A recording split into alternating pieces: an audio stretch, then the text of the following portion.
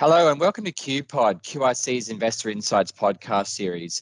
I'm Craig Valenzuela, Managing Director for Global Business Development. And each week we invite our listeners to take 10 and get the latest economic insights from our in-house economics team. And good morning to our Chief Economist, Dr. Matthew Peter. Matthew, I hope you've enjoyed the shorter week thanks to Australia's national holiday.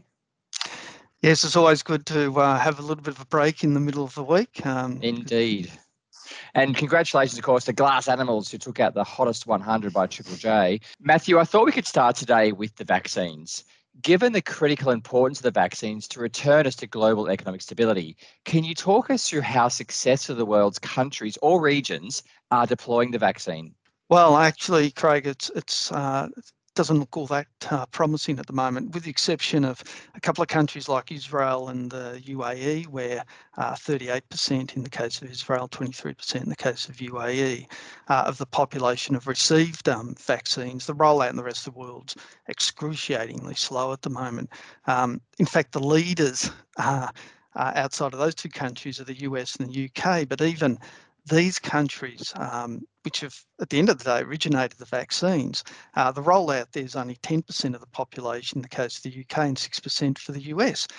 When we look elsewhere, the rollout's actually between zero, because a lot of countries are yet to start their vaccination program, to an upper end of 3% in the case of, say, Denmark. If we look at the euro area as a whole, for example, only about 2% of the euro area population has received a jab.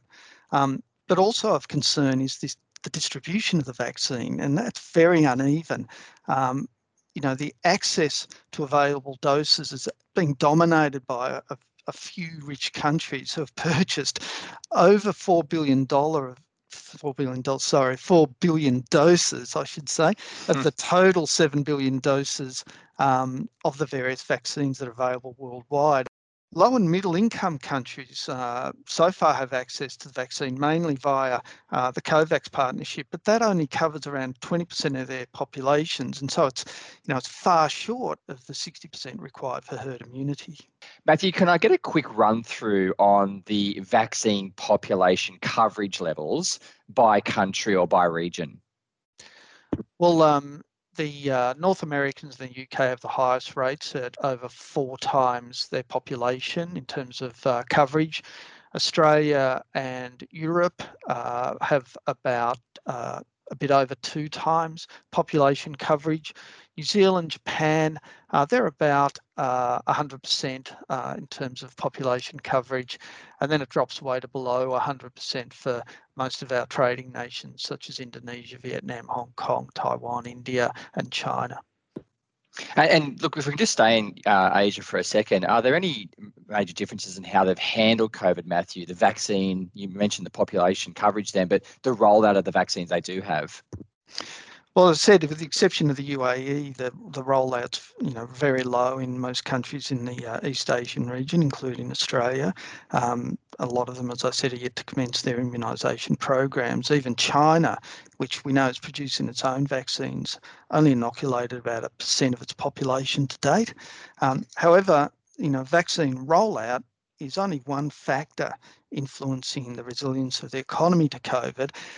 Other key factors are things like the rates of infection, the death rates, and indeed the access to vaccines. And here, when we look more generally at that COVID, those factors that generate COVID resilience, the news is much more positive. There's a number of resilience indexes that have been produced, but one that's very closely followed is the Bloomberg COVID Resilience Index. It gives a picture that is common across all of these indexes. And in that index, the Asian countries dominate the top 10 COVID resilient countries, and they include New Zealand, Singapore, ourselves, Taiwan, China, Japan, Hong Kong, and Vietnam.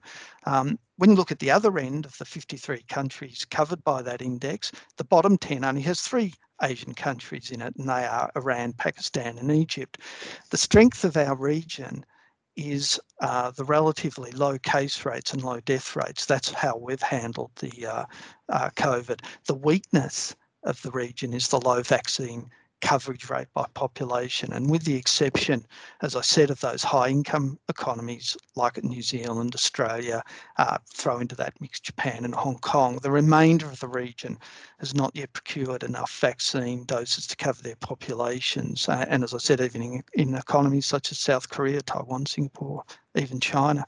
In fact, most countries, as I mentioned, in our region have not procured enough vaccines to achieve herd immunity. And they're countries like Taiwan, Vietnam, Thailand, Malaysia, Philippines, Bangladesh, and Pakistan. And when you add to that low vaccine coverage, the fact that we've got very low infection rates, the natural immunisation process that comes from a large number of the population having COVID is also low. So it's a bit like a double whammy. If you move to other countries like in South America or even in the UK that have had these high infection rates, they're all getting close to herd immunity just through the natural infection of COVID, and that's not happening yet in Asia.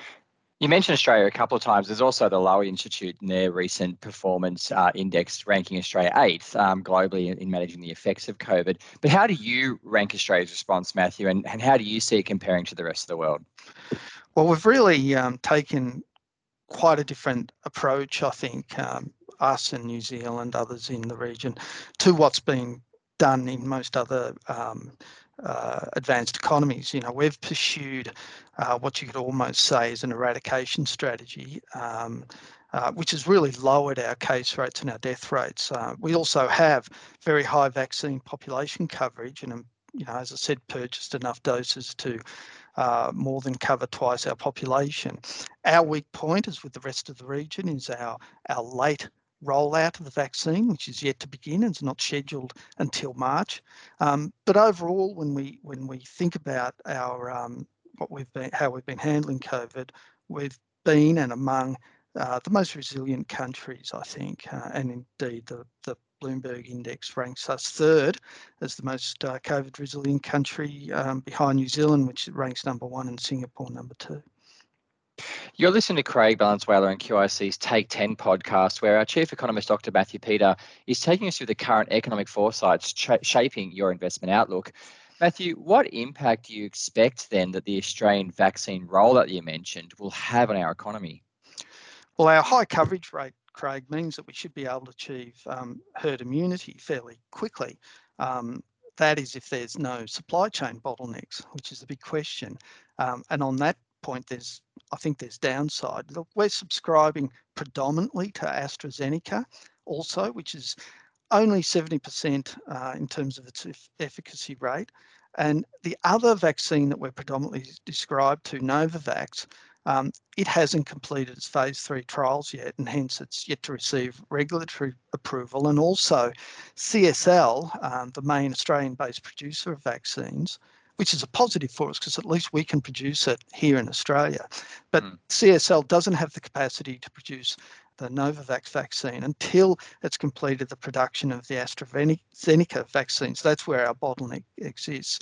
And that rollout of or move to Novavax won't happen until the second half of the year. So I think we're going to have to continue for some period of time with social distancing and other measures for longer as a result of what I think will be a relatively slow rollout of the vaccine. Matthew, we spoke last year on the ability of Asia to complement Australia's trade reliance on China. So if Australia is to rely on Asia to play a role in its economic recovery, how concerned should we be with the volatility of the response to COVID thus far? Yeah, well, despite Asia's COVID resilience, the fact that its weak point is achieving herd immunity, I think, is going to be its weak point. It's going to dampen particularly demand or international trade in services. That's the thing that's going to be restricted because international travel's not restricted. And that's going to be a negative for our service sector exports, particularly tourism, educational services and international passenger travel. In addition, our migration program will take longer to resume, and that'll limit population growth. However, on the flip side, the region's COVID resilience means that it's positive for the economic growth rates of the countries in our region. And for example, China is leading world in terms of GDP growth, and it's now not only surpassed its pre-COVID level, but it's gone back to its pre-COVID trajectory. And what that's doing is driving very strong demand, not just in China, but in other countries around the region, for Australia's bulk commodity exports. That's sustaining our terms of trade, it's sustaining our mining company profits, and that's assisting also with government finances. If you ask me who I'd like to be linked to in terms of global regions at the moment, give me the Asia region any day of the week in preference to North or South America or even Europe. You're listening to Craig Valenzuela and QIC's Take 10 podcast, where our chief economist, Dr. Matthew Peter, is taking us through the economic outlook as the globe rushes to deploy vaccines as those new waves of COVID occur. Matthew, when I take all what you've said this morning, it appears that on the aggregate, for different reasons around the world, COVID is going to be with us a lot longer. So what does that mean for risk assets? Yeah, well, I think when I look at that I agree with you. It's going to be a longer period to normalisation. That's going to mean that the pickup in growth is going to be, whilst we're sort of optimistic about a continuing recovery in growth, that it's not going to be a sharp recovery back to pre-COVID trajectory rates.